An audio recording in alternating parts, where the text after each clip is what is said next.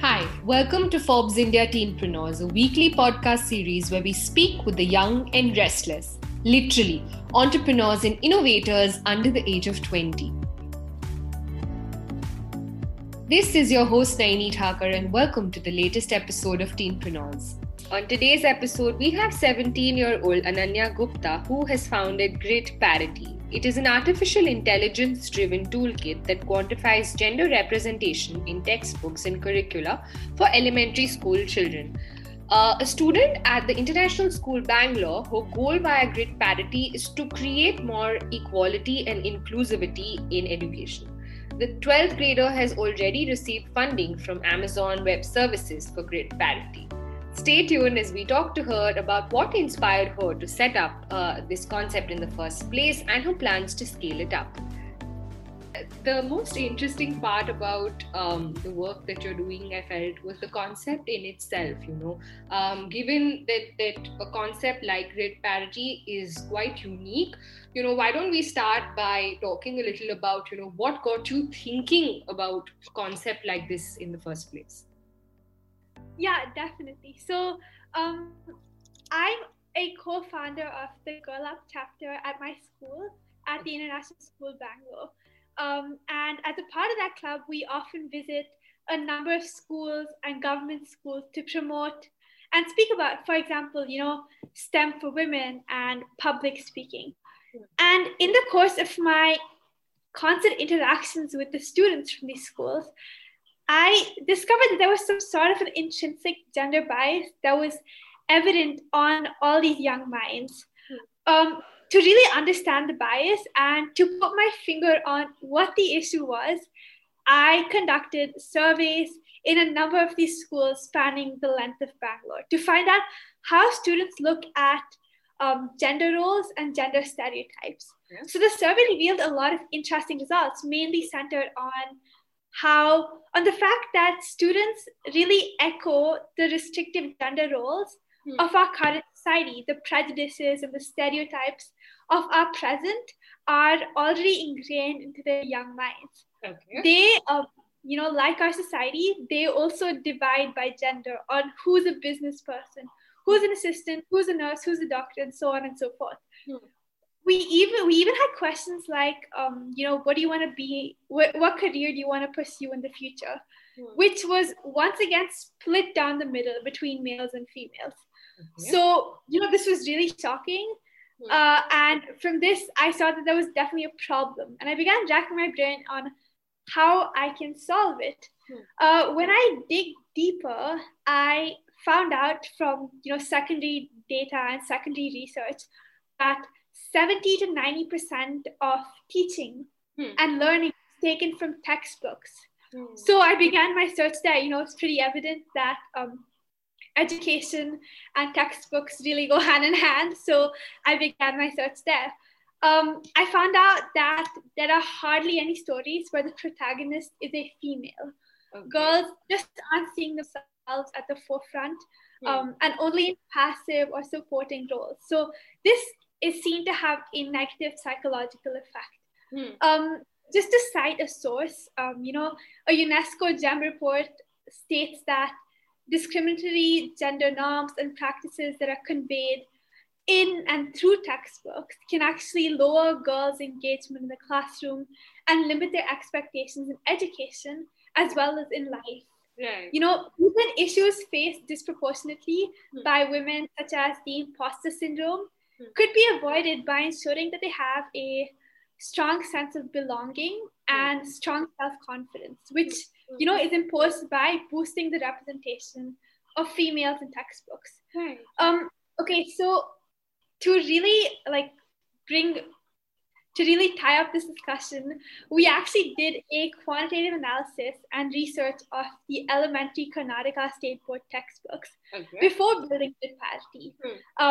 And the data I collected showed that on average, 75% of the representation was of males and only 25% of females. This was a really shocking figure. Yeah. With predominantly, stereotypical gender roles. So there was a clear need for change and an overhaul. And that's what really pushed me to build Grit Parity, to change a problem that was so evident and clearly proven by data as well. Right. And how did you kind of decide to bring AI into this picture? And can you tell me exactly what is it that grid parity does at the moment? Definitely. So I'm really passionate about technology and artificial intelligence, but I haven't seen enough innovation on the combination of equality and inclusivity with technology, technologies that promote equity and inclusivity. So when I was starting out building grid parity, it was definitely daunting because it was kind of a new area. This entire combination, this intersection is new. So it was daunting, but I just pushed through and I managed to build it. So grid parity it's of course, an AI-driven system that quantifies gender representation in textbooks. We're on a goal to create more equity and more inclusivity in curricula and in education. So how the tool works is that to quantify gender representation, we look at specifically 3 parameters. A is the number of illustrations of males and females. B, the number of stories with primarily male and female representation. And C, the careers in which males and females are cast into. We use image processing, deep learning, transfer learning, co-reference resolution. Okay, this is a big name dump of AI technologies, but this is how we came to building grid parity. So our ultimate goal is to change the values of this new generation of students by creating gender-neutral textbooks and gender-neutral learning environments. Fair enough. And are these at the moment? Since you talk about representation, this would mostly be focused around storytelling and like very elementary textbooks, if I'm not mistaken, right? So could you tell me what age group or what are these textbooks that grid parity would be focusing on right now? So our data, of 75% to 25% was for elementary school textbooks, so for grades 1 to 5. Now, that's actually the age when biases and values cement into students' minds. It's a very formative time in a person's life, and it really determines the adults they become in the future. So we're really focusing on this elementary group right now. Our toolkit can be applied to high school textbooks as well, to middle school textbooks as well, from grade 6 to 12 as well, because our data set was also built from these textbooks. So it applies to all, but we're really focused on elementary school because that has the most impact on students, on children. Yes, definitely. And would you say that the same, grid parity and the technology, can that also be used with storybooks? That kids are reading, which is outside of the school curricula as well. Yeah, it can actually. So the benefit of it is, it's made for Indian books, for Indian textbooks, for Indian storybooks. Illustrations in all Indian books are very similar. You have so if you apply this to a foreign textbook, it will not work as well because we're made for India. We're made for like Indian characters, cartoons, and if we put a Tenali Raman story in, it'll work well. So that's the benefit of it. People are really able to be aware of the fact that this is an issue, that this is something that we can solve to really help our future. So that's our goal. Yeah. And once, if I'm not mistaken, would I need to upload this textbook onto the software? It does analysis, and what would the end result be? Yeah, you can just head on over to gridparity.com. It's really easy, immediately upload a textbook. There's a little comic strip while you're waiting for the results. You can read that.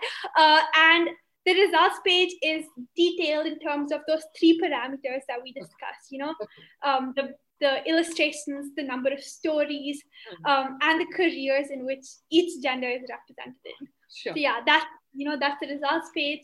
Okay. We have infographics coming up, so it's really easy to read. You can clearly see if it's neutral or not. Got it. All right. Fair enough. And right now, who would your target audience be for grid parity? So currently, we're raising awareness about this issue. Okay.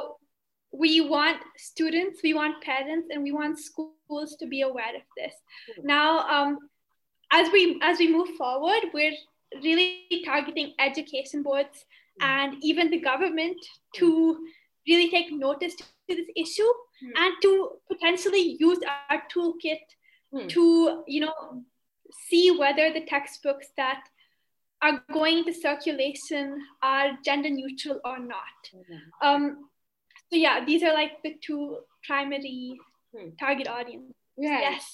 And right now, Ananya, within the Indian, education system, while there is government, while there are government schools, there are various boards from like a CBSE to each state board to, now with international boards coming in as well. Would grid parity be able to cater to all of them? And are you planning to tie up with each of them as well? Okay, so this really falls under how we're going to be scaling the business and how we're going to be taking the business forward. So there's two ways that this can go. One is if we're able to, let's say, convince the government to pass a law or a policy stating that, okay, there has to be a minimum of 40% to 60% balance of gender representation. Then, all the new textbooks that are coming into circulation will automatically be gender neutral, which would, then we would be achieving our goal. The alternative is to partner with education boards and school textbook producers. Let's say that a textbook has passed the grid parity test and is fairly gender neutral in its representation. Then, it can have, for example, a stamp stating that, yes, it is a gender neutral textbook. Okay. Schools, students, and parents do prefer having equal gender representation in their textbooks and in their curricula. So if they pass the test, automatically the sales of that textbook would definitely increase. Right. In this way, we could incentivize education boards and textbook producers to partner with us. And yeah, that's how we're looking to take it forward. There's two ways, of course, that it could go, and either one would be effective. So yeah, we're looking forward to it. Definitely. And you've already received some funding from Amazon Web Services, right? How did that happen? And are you looking for some more funding as well? Yeah. So since grid parity is, it's a technology-driven product that has such a strong social impact. After emailing AWS, Amazon Web Services, we got $6,000 in credits. So our entire server cost is funded, and that's our only cost right now. We don't have any other cost because we're not hiring exactly. Yeah, so I think as the business scales, we may need to, get more funds, as we might take grid parity international, since the issue of unequal gender representation in textbooks and curricula is so pervasive. It's prevalent in countries like Australia, to Singapore, to Pakistan, and even to Egypt. So, there's myriad places where this issue exists. And by taking grid parity there, we could create new AI models that cater to their textbooks. Yeah. And again, we might need more funds for that as well. So we're looking to the future to see if we'll need more funds a little later. Yeah. Yeah, I'm sure. And what are your plans for scaling up the business? So, as I said, those two ways of going to the government or partnering with education boards. And if we're looking to create funds later, if we really need more funds and more revenue, then potentially we may charge something like a subscription fee, a subscription fee from the education boards that partner with us. So, if there's an incentive to pass this grid parity test, then we automatically have more education boards and textbook producers partnering with us. If we get tiny subscription fees from that, then we're able to scale up our business further and further, maybe take it international and so on and so forth. So yeah, that's our model, what we're looking at. So at the moment, I suppose it's free of cost, but going forward, you would be like following a SaaS model, which would I presume be your business model, right? Yeah. So right now we're really looking at getting attention to this topic, raising awareness about it, and getting people serious about the impacts it has on students and on our future. So Grid Parity, is an open website. Even our code is open source. You can check it out as well. You can copy it.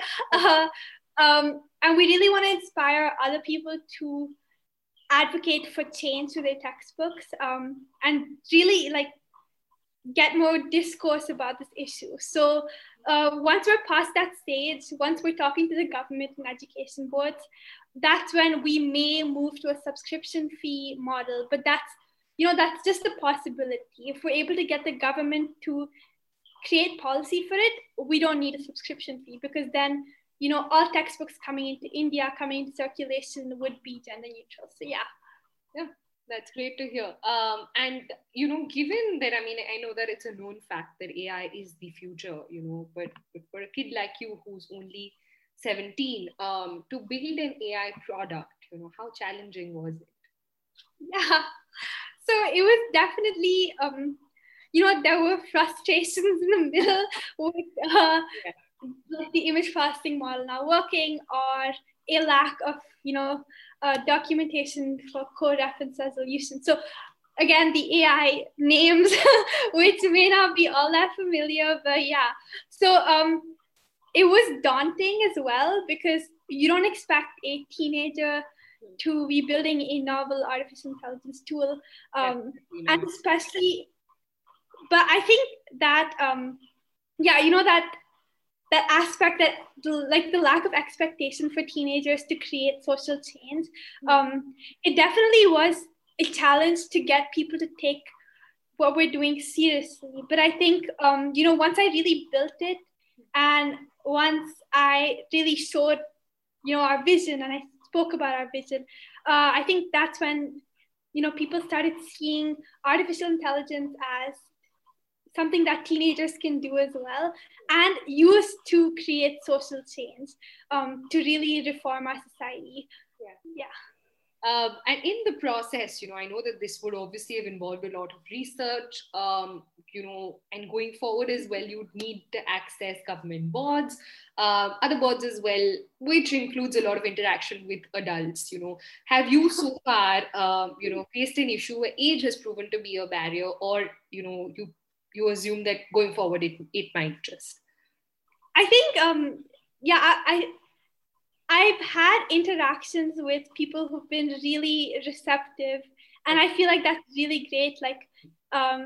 They were reluctant, I guess, at first, but when you really speak about a vision, or the impact that you wish to have, when you present data, when you when you go in with hard, undeniable facts, that's when you can be taken seriously. So I was lucky enough to have done research and to have had those hard, undeniable facts, but I'm sure that many don't. Many people are creating artificial intelligence tools, many teenagers as well, where it is hard to be taken seriously, I guess. I am expecting in the future, we're really in preliminary discussions with the government, with other education boards. So as we move on with Grid Parity, we're going to be talking to way more people. So I probably am expecting some sort of a resistance, but I'm ready for it. I've learned a lot of persistence and resilience by building Grid Parity, and I'm really determined to really create that change. So, I'm ready for it. Bring it on.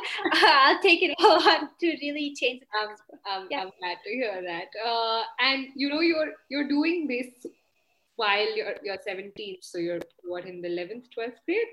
Yeah, 12th grade. Wow, that's massive. And building, or rather doing work for Grid Parity along with studies, how difficult is it for you to maintain that balance? it was definitely hard at first, going to 11th grade and simultaneously building grit parity.